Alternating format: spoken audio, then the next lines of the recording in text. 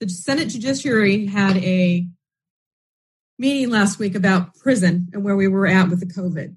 And you had Kamala Harris, Dianne Feinstein, you had Blumenthal, and the head of the BOP there, who could not communicate or articulate what they give an inmate when they first check in. We give them some soap. Well, the soap is like this big. Toothpaste is this big, and a comb. And that's supposed to help stop COVID and keep this person clean until they're able to go to commissary, which they've locked down. So he couldn't even articulate it. It was a joke. And then when they were pressed for numbers about how they were screening, what they had set up, it's just, again, it's that corporate paragraph communication person just shoving it out there. And it's all lies.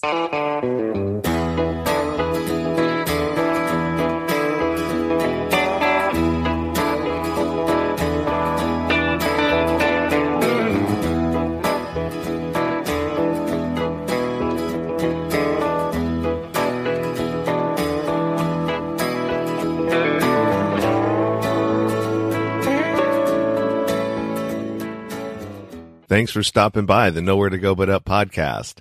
I'm the host of the show, Sean Dustin. If this is your first time listening, welcome. If you're returning, welcome back. It's good to have you with us today. There are a couple of ways that you can help support the show. One of which is if you know somebody out there who would benefit from listening to the show or an episode in this show, send them over. I'd be happy to have them as listeners. Also, you can subscribe, rate, and review on your favorite podcast platform. And if I'm currently not available on the platform you listen to, send me an email and I will try to get added to it. I have merchandise available now, hoodies, t-shirts, mugs, and other items. This is another way you can help support the show, and the show will get a portion of the proceeds.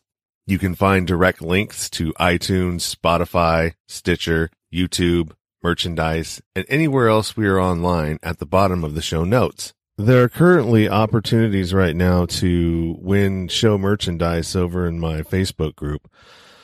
There's a challenge going on over there right now, and to get there, just go to the Linktree link and find my YouTube group tab in the Linktree and follow it over there, join the group, and there'll be instructions pinned to the top of the timeline there. Another thing I have going on right now, too, is all of my interviews going forward will be live streams on Facebook Live on my timeline there, as well as the podcast platforms and YouTube as well. So there'll be 3 places you can catch this. You can catch it live, and you can ask questions, if you and interact with my guests and myself live, or you can wait for the podcast, or you can wait for the YouTube production of it. That's about it. That's all I have for now. So without further ado, let's get to the show.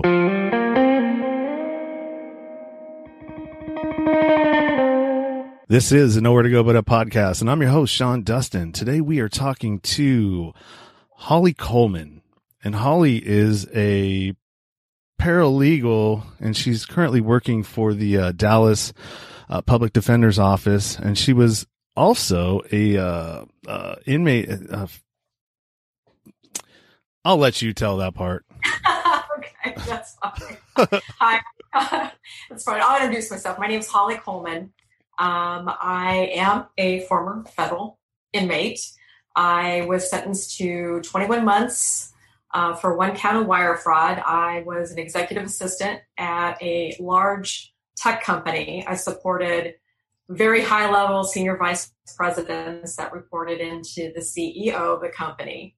And actually, that company was under audits and under internal review, and not just in the United States, but in Europe and South America. And I didn't know this, but what we did and what my crime is related to is at that level, you wine and dine your customers. You take internal and external people and you fly them very high level senior vice. And when I say that reported into wine and dine, I mean to a very large extent. So everything filtered on my credit cards And then, of course, expense approvals went just to my bosses for them to approve, and then on to finance too.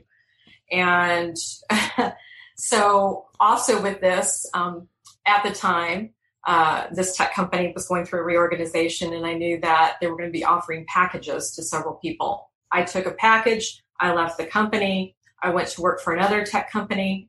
And a year later, on my birthday, I had 13 FBI agents at my front door. Wow. They didn't have an arrest warrant, but they had a search warrant. And what they were looking for were goods or services that were purchased on those corporate cards that would be related to me. They didn't find anything. They left. They did take our phones and our laptop to go through, and those were returned. But when you go through this, the trauma of having 13 FBI agents at your front door, I've never even more than a traffic ticket in my life.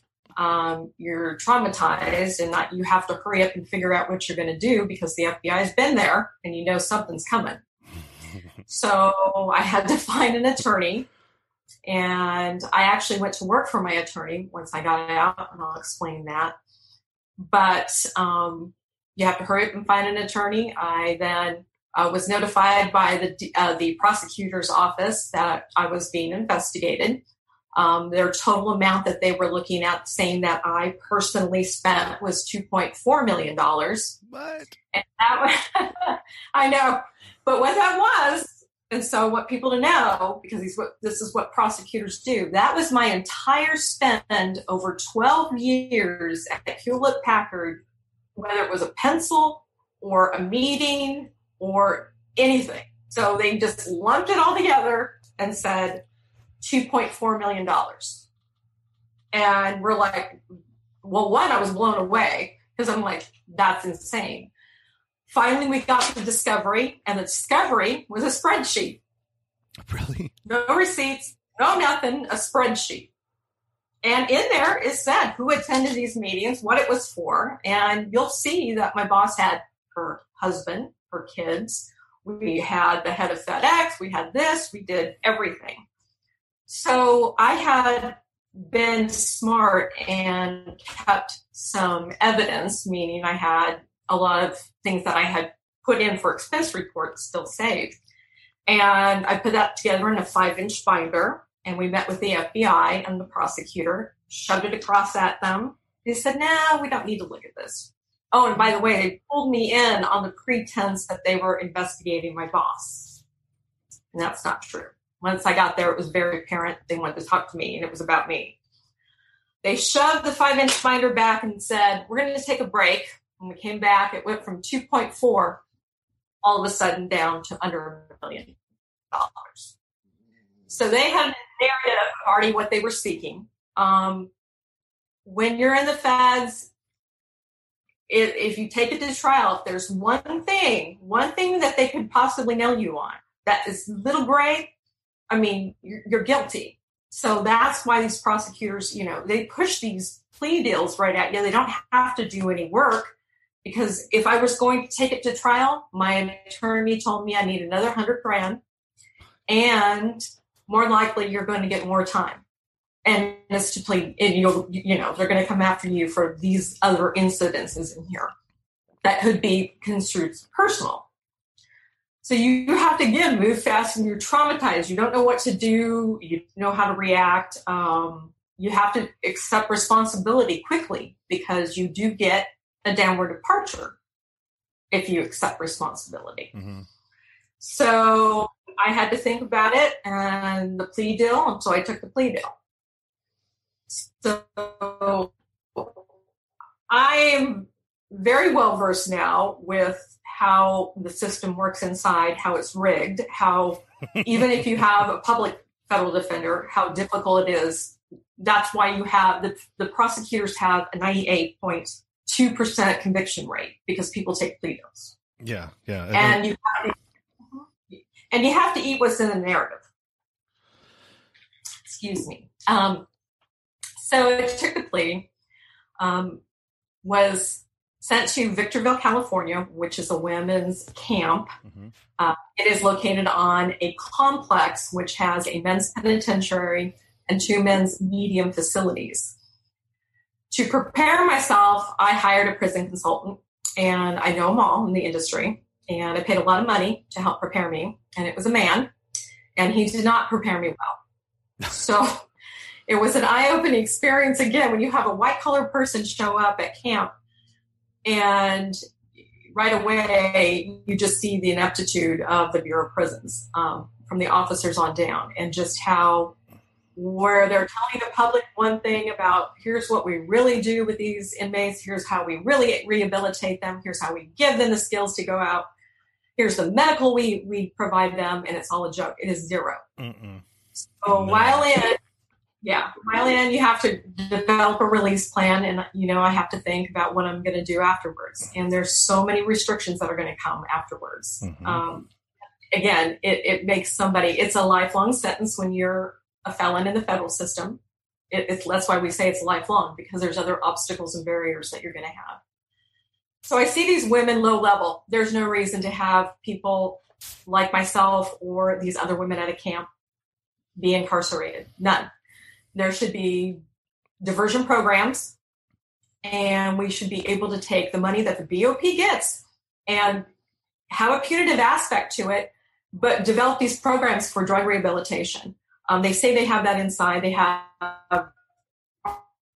RDAP, which, some people will say it was dual kind of to get out earlier as well. Yeah, we kind of lost that one. So for those that didn't hear that, it's a program called RDAP in the federal system. And usually you can't even qualify for RDAP until you have, because I know there's a woman that I'm talking with now, and she said that they gave her 400 months on a conspiracy charge when she didn't even they got rounded up a whole bunch of people, and then everybody started telling on each other to reduce sentences.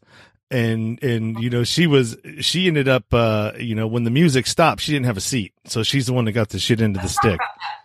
Let's talk about conspiracy, because going back to right now, you're seeing a lot. What I say is prosecutors are going after the low level, low hanging fruit. Yep.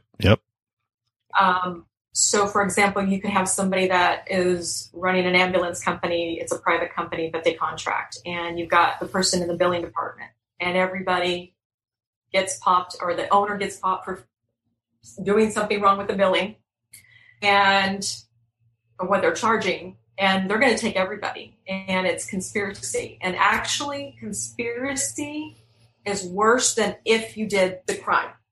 Yeah, because you can't prove it. Then it's hearsay, but conspiracy, you have to look at it that way. If you have a conspiracy charge, it's almost worse than if you actually did the crime, because the narrative, and it's just going to give you way more time. It's like an enhancement. So I learned that so much with the women that I was in, that they've gotten, conspiracy to commit, no evidence. It wasn't them, but they were part of it, or somebody said, okay, it's them, and to lower their sentence. It is harsh. And that's why I work with women that, it's trying to mitigate the conspiracy charge is huge. It's almost, it's almost impossible, but when you see these conspiracy charges and they're long lengths of sentence, it's not these short ones. They may be still qualified for a camp, but they're long, and this is an archaic sentencing guideline chart that needs to be revised. We talk about criminal justice reform all the time. Right now, the way it works is it takes your congressperson to go in and help try and enact a law to make this change. So the judges do have a structure and are able to sentence somebody appropriately. The conspiracy charges, like I said, are archaic, not just regular types of sentences. These are really bad. So, it went back to really the mob days of what they were, trying to catch a lot of the mobsters. So that tells you how far conspiracy goes. Yeah, and that's really what it was designed to, because when they couldn't catch these guys, legitimately, they had something in their bed. They had an ace up their sleeve to be able to, okay, you know, what did they get Al Capone on? They got him on, fraud, right? Mail fraud. That's what he ended up going to prison for, because he had his ship so tight that they couldn't get in. They couldn't get him on anything. So yeah, I mean, 33 years they gave her, and at the very best, she was a high level addict. You know, she wasn't a high level drug runner, or, you know, and she had a criminal history too. But I mean, she sold meth, but I sold meth too. And when I got in trouble, I sold to an undercover 5 times, an ounce apiece. I got on a first felony, which they should have taken me to jail after the first one, not let it go 5 more times so they could stack the charges on me so I couldn't get out. I couldn't afford bail. You know, it's a slimy system, man. And I call it the playbook, man. The prosecutor, these DAs and prosecutors have a playbook. I work in the public defender's office. We see it, daily, with our clients. They have a playbook. They know they gotcha. Yeah. They know they can enhance back.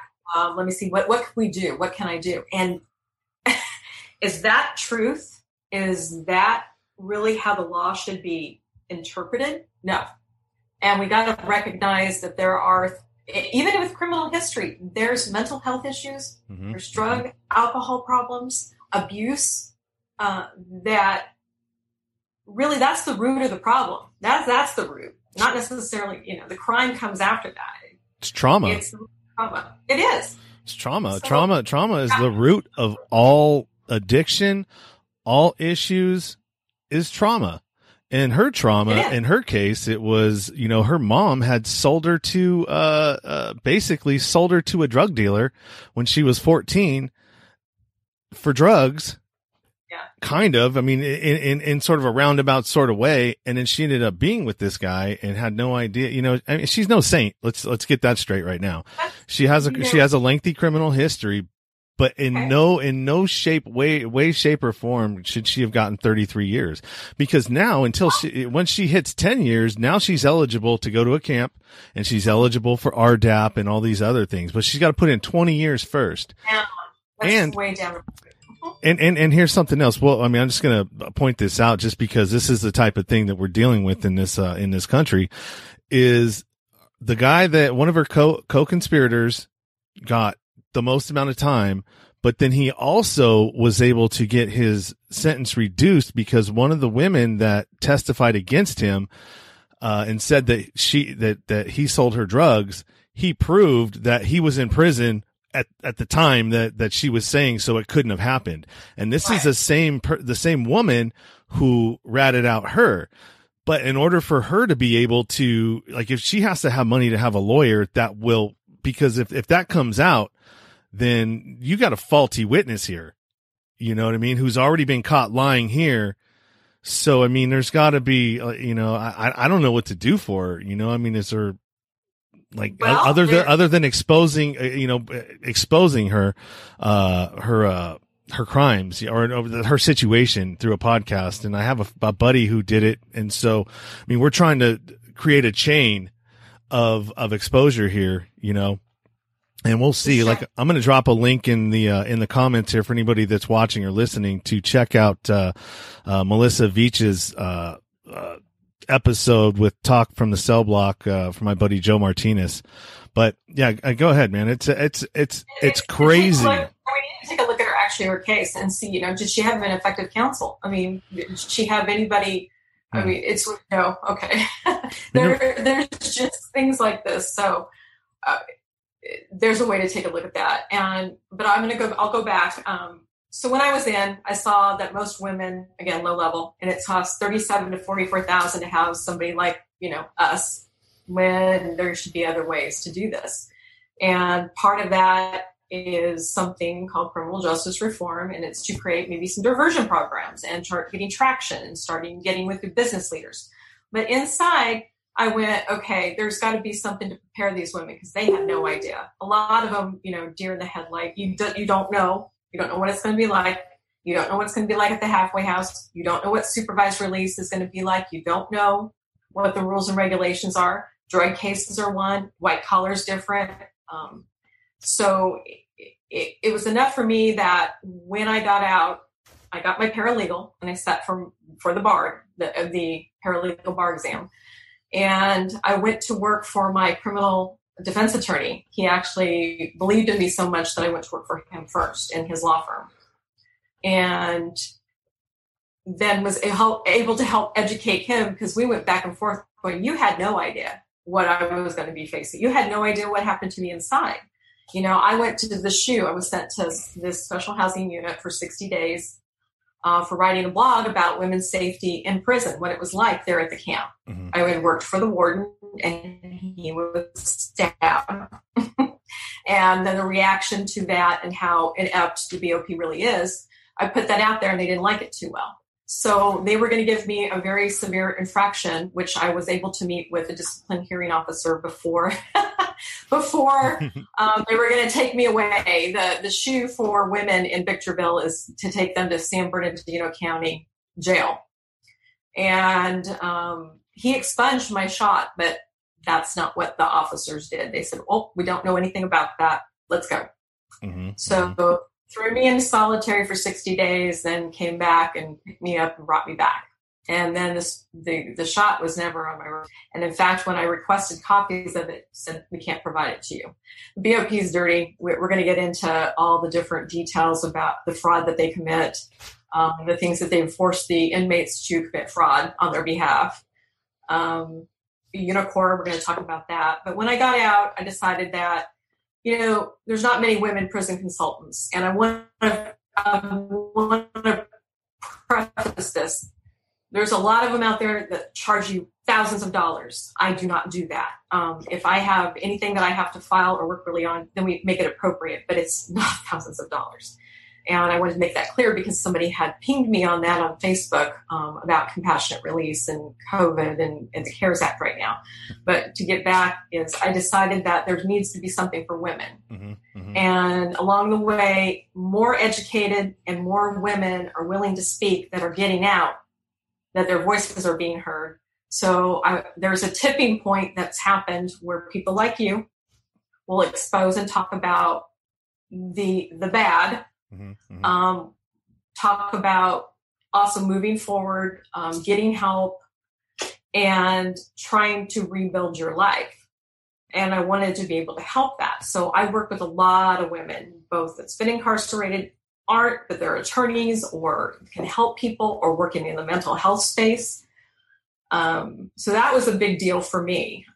And I wrote a book about my experience. It will come out in October. It's called True Injustice, and it's going to talk about everything I saw leading up to my case, everything with the prosecutor, everything with the FBI, my incarceration halfway house. What a joke that was. It didn't help anybody where I was at, and I sat there for 3.5 months, even though I qualified to go to home confinement. And then supervised release, and how it had 2 really punitive probation officers that made it almost impossible for me to work. And then, of course, repayment of restitution. Yeah, which okay, so here's a crazy one. You owe almost $1 million, right? In restitution. And part of the problem with that is how are you going to pay that? When you come out and you have nothing. All right.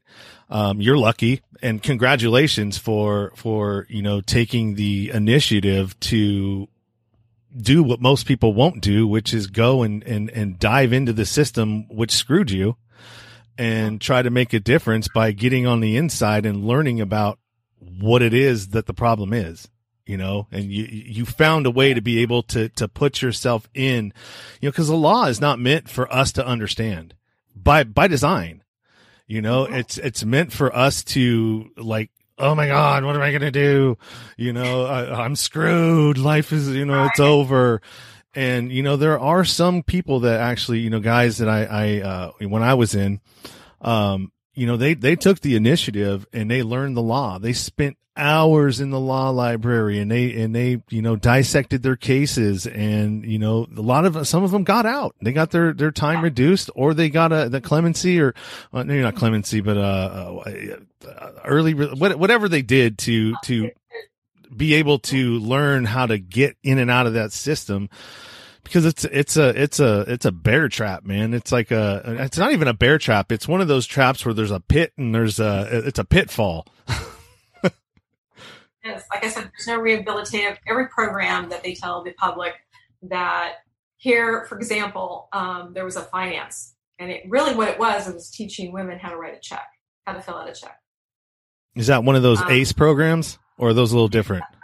Those are a little tad different. Yeah. But these programs don't really, or they had an Excel, and you don't touch a computer when you're inside. Everybody thinks that you can, you're emailing. Well, that's through a very archaic system as well. But these classes you got a piece of paper. It shows you what a cell for Excel means. So it's not really setting anybody up. Plus, I think I still have the films on I have the pamphlet on this. It was how to find a job when you get out, research the yellow pages. I'm not kidding. It's that old. So what are those? You're not kidding me. So that coupled with the lack of medical, there is no medical. I mean, if you have to take insulin, that's about the only medical I ever saw is the women getting their insulin. And trust me, there were times that many of them didn't. And there were horrible, horrible things that happened. I wanted to expose the fraud because, for example, I worked for the CMS, which was like a construction material group within the complex. And part of it was updating their fire alarm systems. And they said, and I actually had to write that we had fire drills at the camp, that the women knew where to go, what to do. We never had a fire drill. Never. So Victorville, everything from 2015 to 16 is a lie. So, but they're audited, they're autonomous, and that's the other part that people need to understand. The Bureau of Prisons has no independent oversight. So when they do an audit internally, it's the BOP auditing the BOP. So unless you have a really good person in that position that's overseeing that audit, basically it just goes on. That's why they are able to not respond. They have what they call deliberative permission to not have to respond, and that everything's hunky-dory.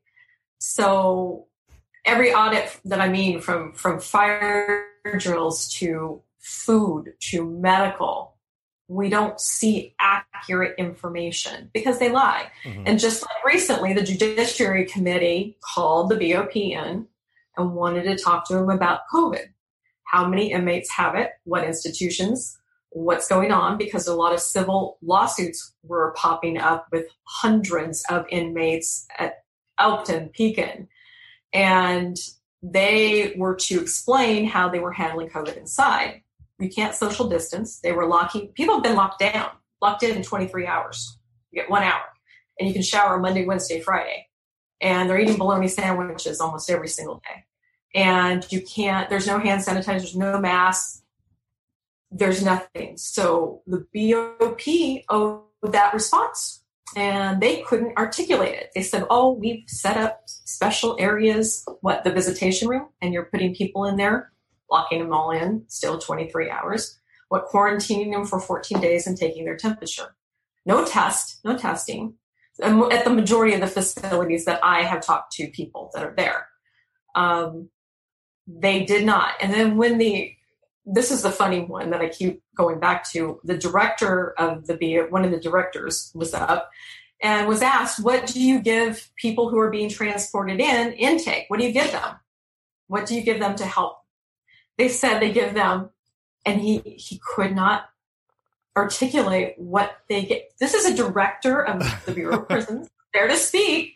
And then finally he gathered himself. He goes, well, we give them soap. We give them some toothpaste. We give them a comb. The soap's this big, people. And how long is that supposed to stop the spread of COVID? So, and everything else you have to purchase. on commissary, if it's on commissary. From what I understand now, masks are starting to pop up on commissary. So that means at the expense of the inmate's family or friends, or their own what they make, which is nothing, and we'll get into Unicor. Mm-hmm. And 16 cents an hour doesn't really go far when you shampoo's $4. So these are the things that need to be exposed. It's just their program statements, they don't match to what they actually do. You've got officers that aren't qualified, but because prisons are in the middle of nowhere, they take what they can get. Mm-hmm. And you're not dealing with the brightest bulb to begin with. Well, also not to mention that some of these, so for people that are listening, a lot of the times these federal prisons are they're FCIs or federal prison complexes. Okay. And so usually you will have a camp in a big complex, and that camp services everything. All right.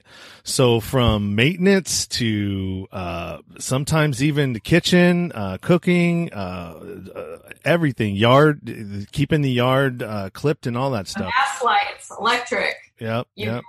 Everything. The women at my camp, and that's what I wanted to probably explain, is because of the men's custody levels, medium facility, they cannot work out. Mm-hmm. They can't work outside. And of course the pen is, that's never going to happen. So the women go around doing everything from recycling. Really, it's not recycling. It's just trash pickup. And they have to weed through all the trash and separate it because they do make money, meaning the BOP makes money. That facility makes money off of what they can recycle. It's a really horrible job. You've got women that are running backhoes. You've got women that are driving drivers, meaning they take everything from staff because it's a complex, and they'll drive the staff back and forth to the different, the medium, the pen, everything from yard work outside to electrical, like changing the big mast light when you stay on the yard, mm-hmm. those big mast lights. Yeah. Women are doing this, and those are heavy things, and it's hotter than hell out there. It's cheap labor. It's how the complex runs. When they're asked for their budget, they already know what they pretty much need and what they put in for, and they know that their labor is, it's not officers. They say it's officers paying. They're paying these officers exorbitant amount of money to manage a low level offender like me, so I can go out there and change the mast light. It's got to change that whole part, and the solution is to go way back and not to sentence these people to begin with, or put them in a program and have that funds go to that program, not to the prison. And these prisons are growing at the cyclic rate, people. We're not talking about lowering the population. The population is still increasing. Yeah. We're going to see a small dip because everything's frozen right now and people aren't being sentenced. So, of course, the BOP will spend it and so will the DOJ, saying, oh, look, inmate is down, warehousing. But these women also work in these complexes. They typically have something called Unicor. Mm-hmm. And what that is there are corporations out in the United States that will contract for prison labor. And women are paid a higher rate, which is usually $1.10. Woo! Compared to 16 cents a day. Yeah. But these are contracts that, for example, my former company, Hewlett Packard, had contracted through Unicor to refurbish printers. Mm-hmm. Under Armour was having people sew. This is sweatshop mentality. This is horrific. The Unicor system made $500 million last year. $500 million off these contracts on top. $500 million. And you're paying a person $1.10 to do this. And that means these companies, therefore, support slave labor. So that is a very big eye-opening thing that people should really pay attention to when they're going to purchase something. You're purchasing things that were possibly done by an inmate. And that's not right. No, especially when women are getting, yeah. It's Yeah, it's not right. And so one thing that Melissa was telling me, she works in Unicor, and she says that lately they've been working 12 hours a day, 12-hour shifts with hardly any breaks. Hot as hell in there. There's no air conditioning, no anything. She works on a heat press, and she's pressing flags or eagles on Air Force shorts. Okay. And we also we had women doing paint and blasting work on Humvees for the military. Jesus. So not only so they're making $500 million just in the Unicor, getting $44,000 per inmate per day per year, right? Per year. And the only professional kind of help that they have there is you have the people that work, like the officers that are probably, I don't even know if they're qualified electricians, because I know that there's one, like they have one officer for each thing, right? And so you may have in a, like how many what would you say a staff is for the for everybody, like maybe 150 staff members per institution, 200, 250 maybe? Well, about 250 at Victorville, because there's over 5,100 on the whole complex. And yeah, it's so essentially, if they just use Unicor, they could fund the whole thing without taxpayer money, right? Correct. You know, and that would make a lot more sense than charging us $44,000 per person to warehouse human beings, basically what you're doing, with no help whatsoever, no rehabilitation, no nothing. You might get your GED. You might be able to, you know, if you can actually get to one of the places that has the ACE deals, because not every single one of them has something that's going to offer you, like barbershop or cosmetology, something that you can take out with when you go. It's horrible, man. It's horrible. I didn't get any help there, but I was only there for like 18 months. I wasn't there for a very long time. But I mean, when I was fighting my case you know, and that's another thing in itself, man. At a contract facility, you know, there's tons of these contract facilities all over the place. When I was, going from my state bid and I paroled out to the feds, I had a 3-month diesel therapy ride from Las Vegas, went to Florence, Arizona. If you know about Florence, that's a city in itself. It has 9 prisons. The whole city is nothing but a prison town, and everybody that lives in that city works at the prison.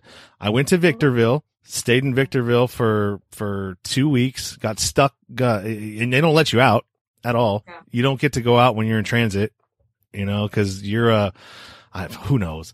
It's just, I mean, a lot of problems. We know that there's a lot of problems. So, like, what are some of the solutions that we can get to, I mean, aside from what I'm doing and what you're doing, like at a federal level, how can we make a change aside from burning down the whole system and starting from scratch, which is going to take overthrowing the government to do that.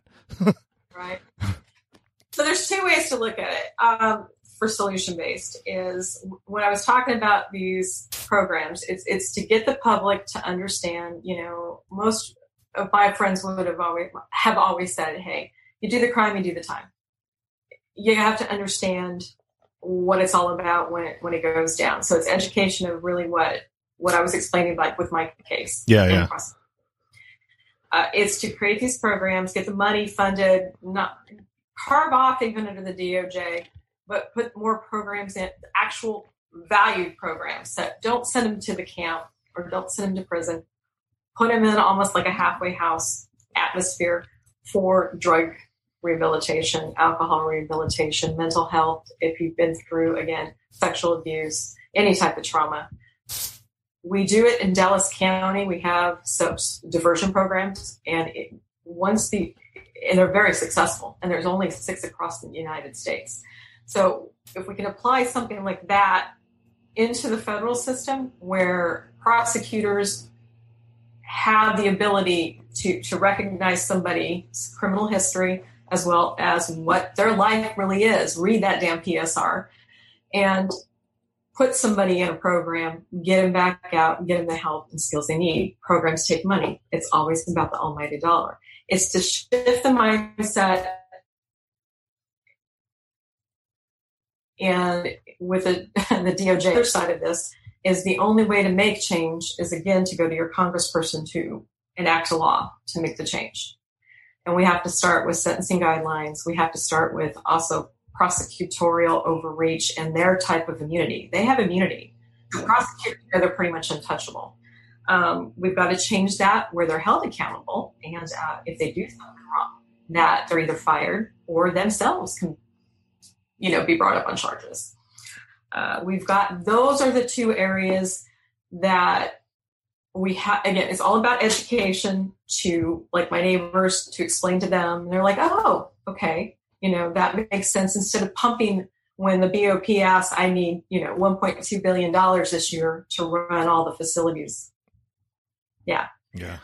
Well, that's payroll and keeping the lights on and keeping somebody warehoused for $44,000, up to $44,000 a year. Those are the only two ways that I see. And that's with criminal justice reform, because people are always asking, well, give me a solution. Don't complain about it. You can tell me everything that happened to you. And I tell them, and they're like, okay, but how then do we do this? So we do this by a lot of nonprofits that are starting, are trying to support this and get traction, again, with religious leaders in the community, other mental health agencies, any drug rehabilitative programs, trying to put it together and maybe a test run to show how successful it would be. Then it would prove to the public. So more funding could be brought out. So those are the things that, with the women that I speak with, they're trying to get the word out and trying to do this. But again, a lot of people only think of themselves and they think of inmates, kind of last, or, hey, you're a felon. We've got to change the mindset about that. Everybody deserves a second chance, sometimes third chance, fourth chance. A human being is a human being. We can't throw them away. Well, you just got to look at a child and how long it takes them and how many times they have to fall down and get up before they can learn how to walk. We are the same way, when it comes to addiction. I mean, I struggled with it. I relapsed and fell down a bunch of times. I mean, actually I have maybe 15 to 18 years of falling down and getting back up before I realized that, oh, wow, maybe I should just start walking, and something clicks, you never know when it's going to be. That's the problem with addiction, but the way that we are dealing with it, and in a shame, in a punishment, we should be coming at it from a compassionate sense and giving these people connection, not separation from society. Yeah, we do. We need to do that. And the other piece, I mean, there's so many pieces. I keep saying this, and another piece, but everybody runs into problems such as trying to find a job. So we need to find, how can we help people releasing, find a job to help satisfy the requirements for supervised release. How can we find housing? Because apartment complexes do not rent to felons. Mm-hmm. You fill out the application, pay the fee, and they're going to deny you. They're going to hit your background. So most people have to find somebody that is independent, that won't run one and is willing to rent to you. That's not a fix. So I had talked with Tyneese Hall. She had received clemency from President Trump this year. And that's what her biggest thing was. She said, you know what? I have nothing. I had nothing. Even though she got clemency, this big name. Yeah. And she's working 2 jobs right now. And it's taken so many things for her because she didn't have the money for first last months, and she just got out of prison. So that's a big fix too. Yeah, that's where I'm focused on. Like you're focused sort of on getting people, and you're going to, and the reform aspect of it. My aspect of it is in reentry and giving people the tools that they need when they come out to succeed. All right. Because what a lot of times, when you're in these, environments, and your case is completely different. You weren't a criminal. I was, so I deserved what I got. You know, I was lucky. I only got like 18 months, but, you know, the problem is that I had learned all of these behaviors to be able to maneuver in that lifestyle. All right. And then when you go to prison, you still have those behaviors don't go away because you're in a small criminal environment. So they help you to be able to navigate while you're in prison. Right. And so when I got out, I mean, it was such a shock because there was a clash between the way that my attitude and my behaviors still were and society. They didn't mix, right? So you got to figure out how to change the behaviors to be able to operate in regular society. You know, not, you know, you want to be taken seriously, then don't talk ghetto, or, you know, don't talk the way that, you know, you would normally talk when you're in prison to other people. Don't, you know, you're going to deal with people. I got into construction. So you're going to deal with individuals that don't have respect for you. And you can't, and I struggled with this because I'm like, you know, I'm a big dude, like a small, like a decent sized linebacker. And I have a young kid talking down to me as my, supervisor. As your boss, right? You know, and that's difficult. So these are the things you have to teach these people that are coming out to be able to integrate into society, be successful, set them up to succeed and not to fail. The system is designed to set you up to fail from the gate once you get out. They put all these demands on you. You have to do this. You have to do that. You have to be here, have to be there. Go piss test here. Do this, do that, blah, blah, blah, blah. And if you don't have a support system when you're outside, you are going to fail. And if you don't fail, you're going to say, you know what? This is too hard. Screw it. I might as well go back.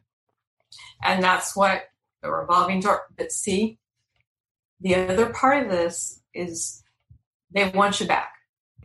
I know. They don't have a problem with this. They want you back. They're fine. They're like, come on back. Come on. We got a bed for you. That's exactly what one of the officers did. Said, yep. I'll see you in about a year. This is good today. He said, business is good today. So they're expecting that. So that tells me right there, they know as well the rehabilitative stuff's in there. So to do that, it's going to take a lot of us collectively getting together. It takes a while, but we all have to figure out our local or state, whatever we can do. And so a lot of the women that I've been talking with, you know, all in different cities are trying to pull those resources together. So we have some form of something that they can call or contact. Again, it's really hard. Yeah, it is, because I mean, you have so many responsibilities when you get out.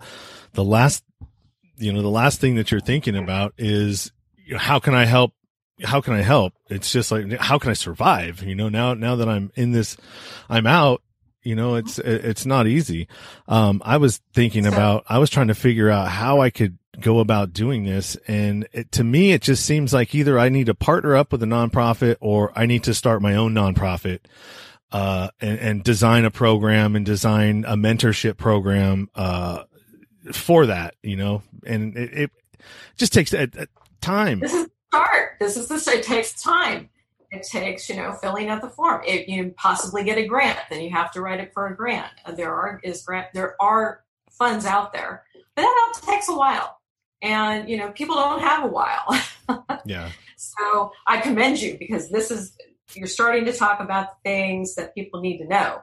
Yeah. And the more you network, the more people pay attention, and the more, you know, hey, maybe I can help, or hey, you know, I have somebody that can do this. And that's what I've noticed that's made a big difference.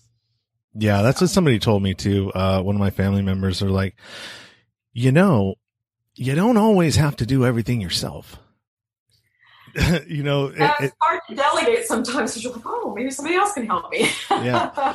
Well, it's like you have an idea in your head, and you just like, I can't articulate to you what I want, but I know what I want here. Mm-hmm. And it's just, sometimes it's easier just to like, no, I'll do it. You know, and then the mountain just becomes so overwhelming that you're like, oh, well, maybe I'll do it later. And then later never comes. It doesn't. No, I know.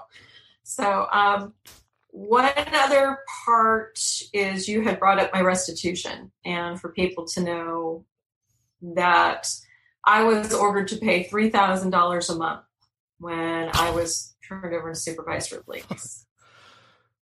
One, I had to find a job with all those obstacles and being a felon, and two, I didn't make $3,000 a month. And my probation officer was so punitive, said, well, I don't know what you're going to do. You're going to have to figure it out.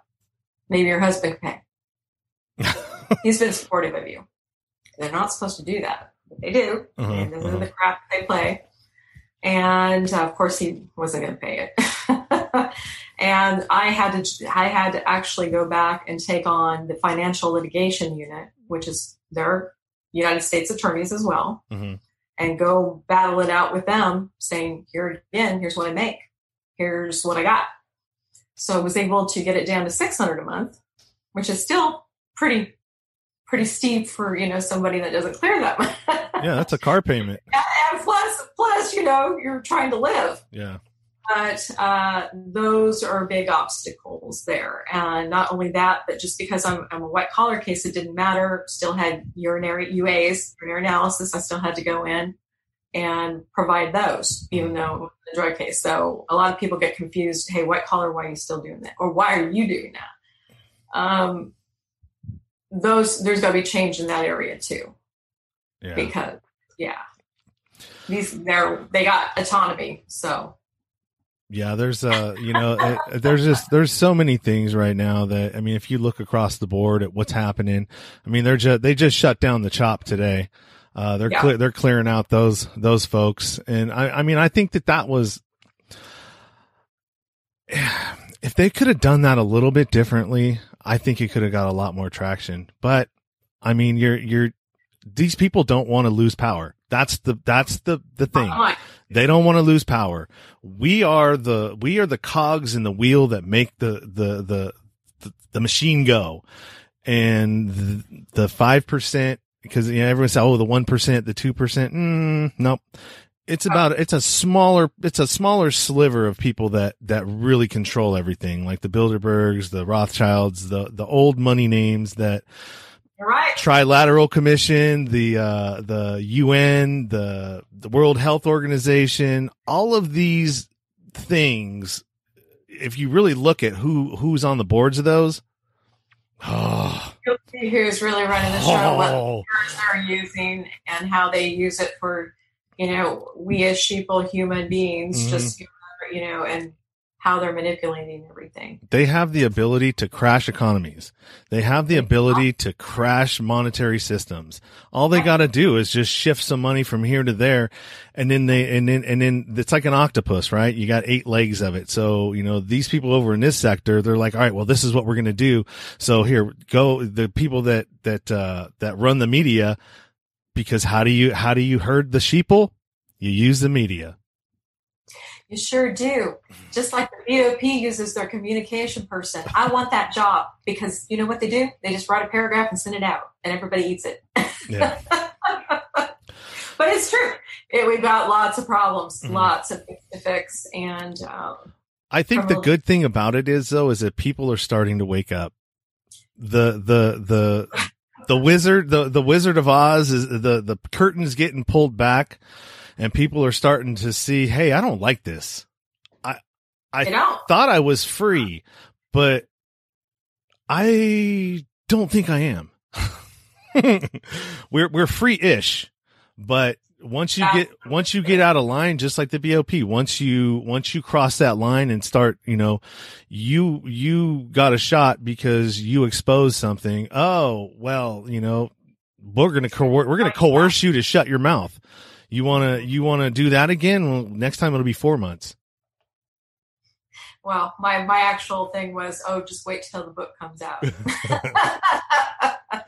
Well, at least we got soldiers like myself and you and Daniel Barron, who's decentralized everything. And I hope that direct democracy and decentralizing everything, voting for solutions instead of, let's get rid of those people. Because Yeah, we talked about it. Just get rid of the congressperson. Why do I have to go to them to enact a law? Why can't I get a group of people in Texas and we vote on it and it passes? Don't need that. Just present you cut that all out. It's going to be very hard for corporations to entice an app, or pay off an app, or a backdoor deal, which I really think that these judges are getting paid on the back end. You know what I mean? And it's been exposed before. Remember the juveniles that they were shipping off and giving them ungodly amount of times, and the judge got busted. You think that's an isolated case? No. Hell no. The other ones just didn't get caught yet. Yeah. Remember, they have performance incentives as well. Everybody has a metric that they have to go against. So, I mean, these judges are looked at year by year, and they do get performance bonuses. And those are based on, again, how many sentences, what percentage, what was in their courtroom. So, yeah, they do get paid additional from their salary. Off of, what's sending somebody to prison. Oh, it's just, my grandmother's always, everybody, it's the almighty dollar. Yeah, follow the money, man. And if you and that money trail will lead you to one corporation, which is under an umbrella for 5 other corporations, which is under another umbrella for 17 other corporations. So it's just a labyrinth of a maze that you have to go through. In prison. Huh? Yeah. Why aren't they in prison? No, they should be. And the crazy thing is that, okay, well, you want to RICO some of these people and do a 17 count indictment. And just because you were the leader. So, I mean, what happened in 2008? Why did only one person go to prison? One banker went to prison. I can guarantee this right now. 2008, we saw the housing bubble. I saw a lot of low-level, again, people were doing escrow and closing, and they went to prison. Again, one count of wire fraud. Should never have been in prison and had 4 or 5 years. Yeah. And then now, with people taking the small business loans based on the COVID, these SBA loans, we're going to see these prosecutors going, let's take a look at some of the fraud in here. So we see this big wave of things like that with the housing market. And then all of a sudden we had an influx of a lot of people that were in real estate or mortgage transactions go to prison. Yeah. But you didn't see the owners of the banks. What is it? What was the big one? The big bank? Wells Fargo. Well, they did the other thing. That was pretty criminal what they did. And they charged all those people and had all kinds of stuff going on there. But it was, what was a big bank? It was a Goldman Sachs. Oh, yes, Goldman Sachs. Goldman Sachs was the big perpetrator there. And the heads of Goldman Sachs, do you know where they're at now? I think they're in one of these things that I mentioned, either the Trilateral Commission, they're on the board there, vice presidents of other nonprofits that are. They're moved on up. Yeah, well, they got rewarded, is what they did. Well, yeah, they have been. Well, look at the person who's running the Compassionate Release First Step Act in the BOP. He was the warden that was over where what's his name got killed. Epstein. Okay. Jeffrey Epstein's warden was moved over to the BOP to run the First Step Act. Are you kidding? No, I'm not kidding. That's 100%. He is the person tapped to help manage the First Step Act. You think he would have gotten a demotion from what happened in his facility in MDC? What was it, Manhattan? And yeah. No, he didn't. He didn't. You want to know why? Because he saved the ass of all of the politicians that went to that damn island. Yes, he did, and that's his reward. So people don't know that, but that's why it was so puzzling to me going, isn't that a demotion? Really? Yeah. Never got him running the First Step Act for us. Oh, but that's a conspiracy. That's a conspiracy theory. Well, you know what? A lot of conspiracies have a lot of truth to them. Yeah. Yeah. So anyways, well, hey, you know what? We're at about 55 minutes. And I think we got about as much as we can cover on this without, complaining too much more about what the problems are. I mean, there's only slight solutions to some of these problems, but most, and there are a lot of problems. But if we just keep doing what we're doing and putting one foot in front of the other and keep reaching out, keep connecting to people, keep bringing people into the conversation, throwing stuff out there like Facebook Live. We've had tons of people, well, not tons, but more than I thought we're going to join along today. And we just keep doing this. So important what you're doing. Yeah. Very much. You're 100% right. Very important. And then also too, I mean, if you wouldn't mind, I'll give you, Melissa's information and, I'm going to take a look at that. Yeah. Anything that you can, advice, direction that you can have me, get her and, if I can give you her contact information as well, we'll figure something out. But, I just finished her recordings last night. I think we did four separate calls, throughout yesterday. It's only 10 minutes a piece. And so we're able to get something out of there. But I put a link in the comments here, to her episode that she did on the Talk from the Cell Block. And then hopefully, you can check that out, listen to her story from him.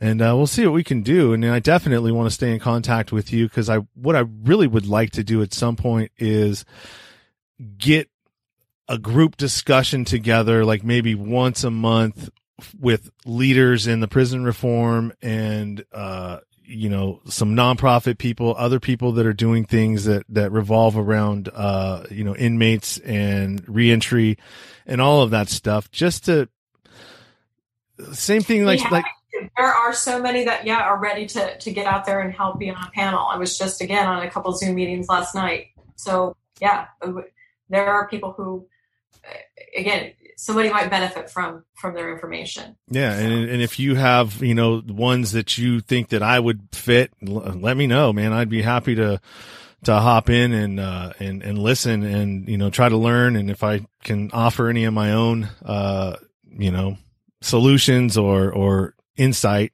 I'd be more than happy to, man. Cause this is something that's like close to my heart, man. Cause I've been through it. I know what it's like.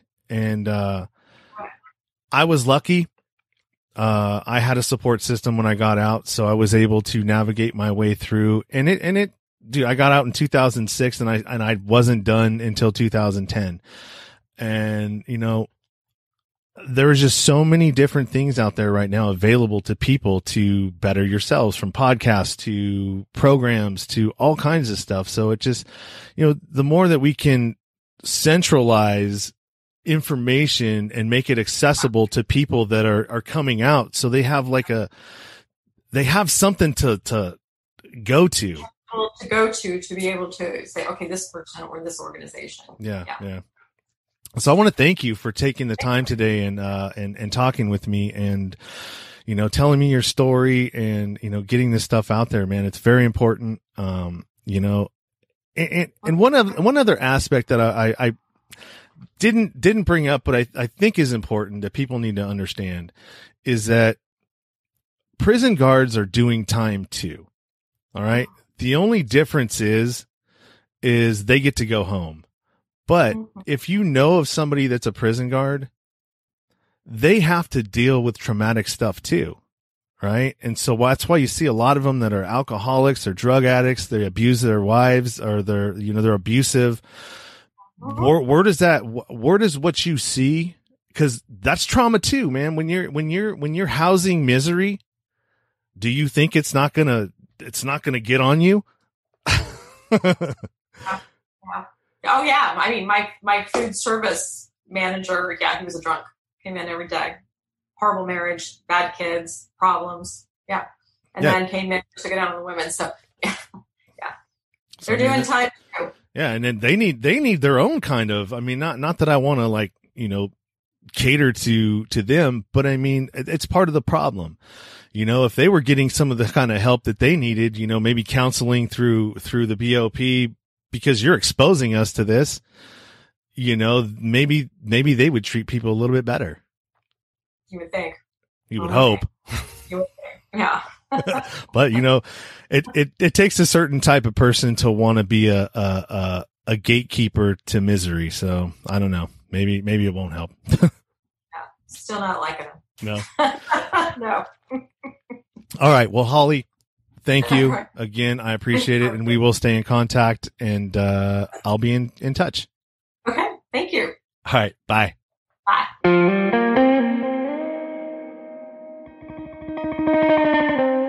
Thank you for listening to the show. And thanks, Holly. I really appreciate that conversation and, all that you're doing in the prison reform space. As always, you can find Holly's information and my own in the show notes. Don't forget to subscribe, rate, and review on your favorite podcast platform. Don't forget to go to the Facebook group, which is called Mindset and Overcoming Life Challenges. All you got to do is type in mindset in the search bar in Facebook, and mine would be the first one that'll pop up in groups. And that's pretty much all I have. Hope everybody is staying safe out there. And until next time, keep it 100. Stay true to yourself. Everything else is just noise.